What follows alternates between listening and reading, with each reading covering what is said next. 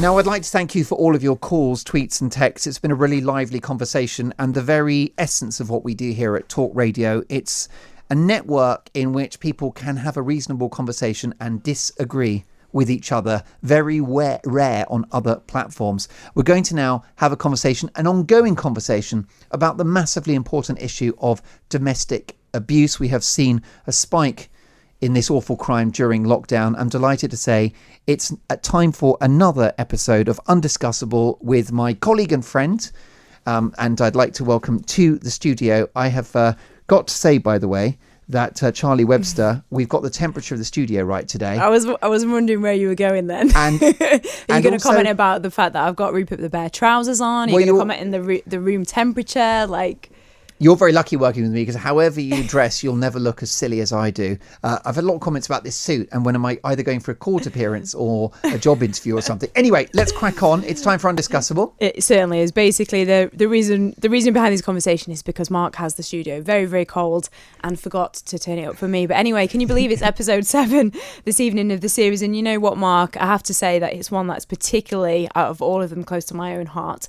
Voices that so often go unheard in this conversation around domestic abuse, but actually in society as a whole, is children. Which is ironic given how much money and resources are spent picking up the pieces of childhood trauma in adulthood, never mind the children's lives that are lost and debilitated due to the lack of prioritisation of early intervention and prevention. It's very easy for us to demonise a young person's life, look at their behaviour instead of looking what is causing it and what that child is having to deal with in their young lives. I could spend the evening telling you myself about what being brought up in fear on a day-to-day basis does to somebody. But also, I think the thing we forget is not being taught to love or be loved. And it's very confusing. It's a confusion of love and abuse because this is my parent. They're supposed to protect me and love me. But actually, I wanted you to hear from the perspective of an adult survivor in his 30s who didn't receive support as a young boy and a young girl who's currently being supported. I'd like to first introduce you to the adult survivor of child domestic abuse, Dave. His mom was the perpetrator. Please note, though, that this may be triggering for some listeners, so please take care.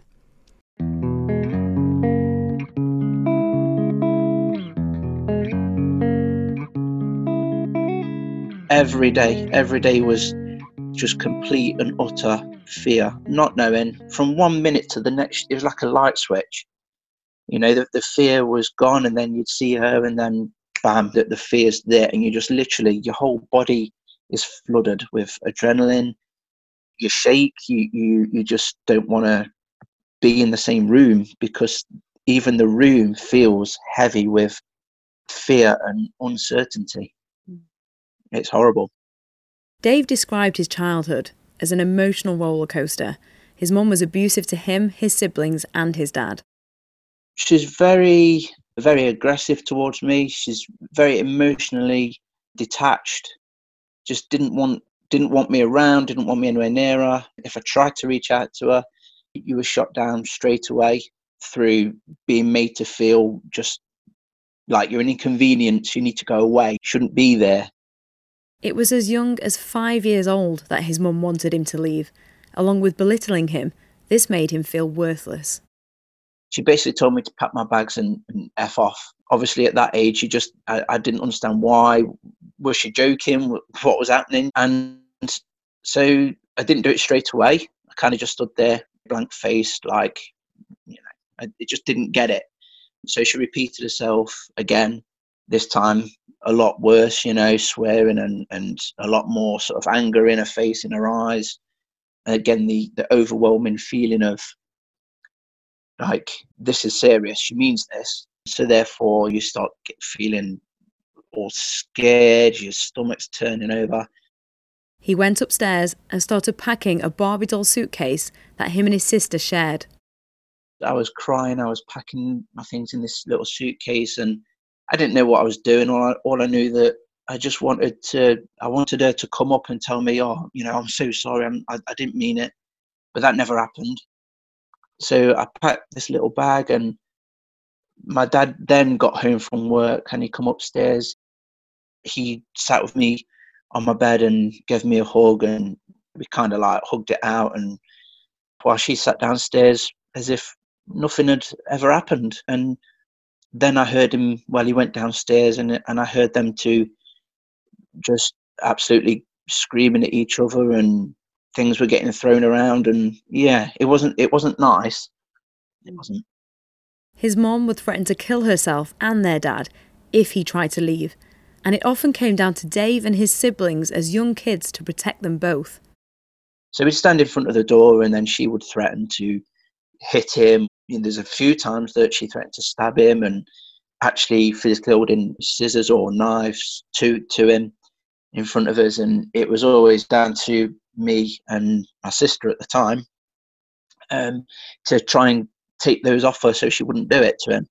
And as I'm sure you can imagine, at the time when you're that young and you're taking scissors or a knife off your mum, I mean, to take scissors or a knife off somebody who's in rage anyway would be scary enough. But when it's your own mum doing it to your dad, and you stood in between them, and you just think, you know that she's capable of anything, it kind of, it's not the most pleasantest position to be in. His sister tried to tell a teacher, but she said if she reported it to social services, that it might mean the siblings get split up, a common fear amongst children in domestic abuse. This keeps children in abuse. It kept Dave and his siblings in it because they were scared of being split, but also of the consequences of what would happen to their dad. His sister's reach out for help didn't get taken any further. She ran away in the end, and he spent more and more time hanging around the streets and inevitably getting into trouble. Until his mom once again told him to leave, just like she'd been doing since he was 5. And he did. Got this black bag, just chucked it. I thought, I don't even know where I'm going to go. I don't know what I'm doing. She didn't say a word to me. And I just walked out the door. I left. It was middle of winter. I didn't have anywhere to go. I didn't want to go to my friend's house because I'd not opened up about what was happening. So I didn't want to go, I've left. And because I knew that his dad, he would have took me straight back home and gone, stop being silly, get back home. So I didn't want to go there. Didn't actually know where my sister lived at the time. And my younger brother was still at my parents' house. So I went up to, we used to have this bus station further up the road. I went up to this bus station. I just sat there, absolutely freezing, twiddling my thumbs, thinking, what can I do? And the only thing at the time I could think of was to actually sleep under the bus shelter. Again, as I didn't need much, as long as I got a drink with me and a couple of clothes, to keep warm, that I'd be fine. And that was my mental state back then. I didn't need much. I could get by myself. I was happy that I was at the house. I'd done with it. I'd gone. But saying that, there was still that thing where I still wanted it to be all right. He eventually bumped into his sister, and she took him in. Neither of them spoke to their parents again. Dave told me how domestic abuse affected him as he got older. I always had that feeling like I can't be in that world. It was just pure depression. The whole house, it was as if the house was depressed. I know that might sound odd or weird to get your head around, but the atmosphere was just pure and utter, just depression and thick evil, if you like. It was horrible. And then that does have such an effect on you growing up. It really does, because you take it on, and it seeks into your mind. It seeks into your feelings. It seeks into your subconscious. You tell yourself that that's the norm. You feel like that, but you don't know why you feel like that. I was full of anger. I was full of upset. I was so quick-tempered with people, and I just didn't know how to function in life. I just wasn't a nice person to be around. I really, really wasn't. I took things personal. I took things the wrong way all the time. Couldn't have a laugh with anybody. I realised that actually this is a byproduct of all those years of being told you're useless, and you couldn't vent it at the time. There was no outlet. Whereas now you're not in that situation, and all those days, months and years of the adrenaline, the anger and the anxiety, it's just all coming out now.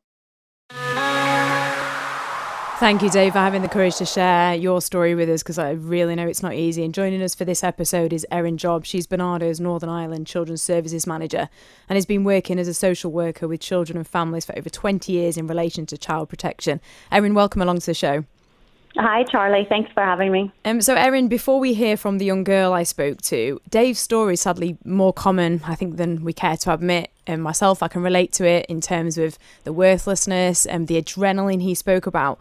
What is the long-term impact, though, into adulthood when almost the immediate domestic abuse has stopped and you're left to deal with the lack of understanding of yourself and a framework of what a healthy relationship is? Well, I think Dave's story really highlights for us that really domestic abuse, when children are surviving it as a child or young person, they're carrying those experiences into their adulthood. It's not that those experiences are erased once someone turns 18 or they leave home. And for many of those children and young people, they've never experienced safety and security at home, or where their children or their needs have come first as a priority. Everything in their life as a child or young person was organized around the perpetrator. And I think, adults who have survived domestic abuse as a child or young person, they might have a range of difficulties. Dave certainly spoke about having low self-esteem, confidence, self-worth, not being able to actually have any positive relationships or be able to cope very well with his own strong emotions. And also as an adult, poor physical, mental health, there's a range of real issues. I suppose, really importantly, when children and young people aren't living with adult role models who are role modeling those healthy relationships, it's to be expected, I suppose, as you're an adult, you don't really know how to be treated well or with respect. You're not sure how love and trust and fear are all mixed up, and it's very hard then to navigate through your own relationships. And I suppose that's the importance of early intervention and services like Barnardo's that offer therapeutic work to children and families to be able to recover and heal as soon as possible. Exactly, Erin, and I'm really glad you made that point, because this is a young person who's been living in domestic abuse until recently by her mom's boyfriend, and is being supported by a pioneering project by Barnardo's called Opening Closed Doors in Gwent in Wales. And I suppose I wanted to show you the difference. This is Caris. She would often try and intervene to protect her mum and siblings, just like Dave did. She's come a really long way, and she's only 16 years old.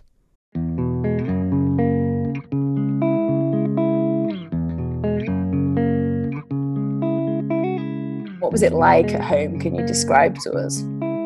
It was stressful, because 1 minute it'd be all happy and then a nice atmosphere, and then if my mum's boyfriend come in, it just changed. My mum would go in a mood, or she'd go really quiet, and then if I say certain things, she'd be don't say that, because then it just caused a bigger argument. So then you feel you can't talk, or you can't be yourself. You just have to isolate away a bit. What did it make you feel like? I'd always shake. I'd always have a little shake, and then if I heard him come through the door, and they were arguing or shouting, or he was saying certain things, or he was slamming, you just feel I don't know how to explain it. You just feel you can't breathe. Your chest is just getting tighter. You feel you're underwater. You can't hear yourself think, and then it's just get really shaky, and then it just feels you're underwater, you can't breathe properly. Your ears are gonna pop. Yeah, it's a really good description. I know that feeling. What was it like for you when you then went to school? How did it feel at school? I like going to school because it was I didn't have to stay in the house and listen to them. But then, because my behaviour changed in school, my happy place turned into I was getting shouted at in school because I didn't like getting told what to do, and then I'd always argue back with people, or I'd start having fights and that, and then my grades dropped, and then it just went all downhill, because I was really good in school, and then year 10 come, and it was just, I just give up, because they labelled me as oh, she got this, she got that, she got this, she got that. I just give up. At home, I couldn't really say anything. I couldn't stick up for anything. like my mum or anyone. So then in school, when someone was trying to tell me what to do, I just went, like, I don't know how to explain that. When he was like doing it to my mum and I couldn't say anything, in school, if someone said something to me, I thought, no, I'm not putting up with that. Yeah. And then my head just went, and it could have been over like the littlest things, like, I'll take your nose out, or take your cup off, you can't drink in the science lab. And then it ended up me being isolated. And how did that make you feel? I just felt like everyone was just shouting at me all the time and like having a go at me when it wasn't my fault. The teachers were saying like I was trouble and all that, and like I just don't care and all that. Like I did care, like it hurt me, but then I felt like it was my fault because like I didn't know why I was like reacting the way I was. I didn't know, like, if the teachers told me to take my coat off, I didn't know why I'd get really angry about it. Like, it's just a simple question. Yeah. So I'd feel like, and then if I'd go home and my mum's stressed about me playing up in school, I just feel like it was all my fault. When she broke up with her partner, that's when I started like retaliating more. I don't know why though. Like I would have thought I would have started like being more angry when it happened, but then when like they broke up, she was like really upset and that, and then I was angry at her because I was like, why would you need to be upset over that? And then because she's like my mum, and I feel like no matter what, like I'll always have it back and that. But then because I couldn't be angry at her and I had like resentment towards her, so like putting us through that, I just took her out in like on the teachers and that. But then when mum started like being happier again, that's when I started to realise like I need to go to school, like I need to get my head down, otherwise it's just going to be like no point. It made me realise I'd get really angry because I bottle stuff up. Like we done this volcano activity where like when you bottle things up, after a while just all erupt. And then I realised if I like carry on bottling things up, my anger will never go away. I just need to like talk about things, even if it's like the little things. And then we done activities about like different types of abuse, different types of like ways to cope with it. And now I know like the red flags and all. Mm-hmm. And how do you feel now that you've done like a lot of that work? I feel like I should have done it a lot sooner, because if I'd done that a lot sooner, I don't think I would have been so like angry at everyone over the little things and myself. And now I've learned like it wasn't my fault. There's no need to be angry. There's no need to wake up in a mood and like put myself down because it wasn't my fault. It wasn't your fault, and also like it's not your fault that you didn't do it sooner either. Like it wasn't your responsibility. You know, it was you were only young and you didn't know. So look, I didn't do any of that until I was in my 30s. So you've done really well to face that. A lot of people can't face it. So yeah, well done. Oh, thank you, Caris, for being incredibly brave there, for speaking to me, and to Rue for her support worker as well. Erin, there's so much to get into and we don't have much time, but children here, they learn, they observe everything. Parental mental health, adult substance misuse is part of this as well. The fact that so many incidents, it's seen as incidents and behaviours don't go unrecognised, and also the fact that we often look at the perpetrator but forget that a child in domestic abuse almost has no parents because of also the parental role, I suppose, of the victim in that situation. But Erin, what do we need to do as a society to stop the secrecy and sensitivity of this subject, which ultimately keeps kids in great harm? Well, I think obviously your series that you're putting out, those type of things in terms of we have to start talking about domestic abuse and we have to keep talking about it. Public awareness and education of our adults, our children, our young people, and our services and agencies that children and young people are coming into contact with need to be educated about what domestic abuse is. It's more than hitting. It's more than physical abuse. There's lots of aspects of domestic abuse that is harming our children and young people. People need to know what domestic abuse is and what to do if they're worried about their own circumstances or they're worried about somebody else's. We need robust legislation, which we're waiting on here in Northern Ireland for. We also need to teach our children and our young people about healthy, respectful relationships in our community services, in our education system. They need to know how to be treated, and they need to know how to expect other people to treat them. And as adults, we need to be brave, and we need to pay attention to our children. And if children and young people that we come across in our personal or professional lives don't seem okay, we need to actually ask them if they are okay, if they're safe at home. And if children do disclose, like the example earlier, I mean, we really have a legal and a moral responsibility to support those children and get them help. We absolutely do. Thank you so much, Erin. We've run out of time. I could talk to you for another half an hour at least. Thanks for joining us and your valuable insight there. For Dave, for Keris, if this is something that affects or has affected you, please know that you can survive this and you can get help. You're incredibly strong and brave. If you're an adult that suffered as a child, please check out NAPAC, napac.org.uk. They have some fantastic resources to help. And if you're worried about a child, please check out barnardos.org.uk. And you can also contact me on Twitter or Instagram. Thank you for listening. Undiscussable is supported by the Audio Content Fund and, of course, backed by Talk Radio. Every single week we find out that there is a different person in our society, a different group that is affected by domestic abuse, and every week it's a different group. Today it was children, and it was extremely important that we got that message out there. Great stuff, Charlie, and I want to thank everybody for all of their tweets regarding what we're doing right now here with Undiscussable. We're back for one more next week. We certainly are, the final one. Looking forward to that. It's been about the most important thing I've been involved with, and we salute you, Charlie, and looking forward to seeing you next week. Thanks to the team, the other side of the glass, and most importantly to you for listening. Your text, calls and tweets. Howard Hughes is next.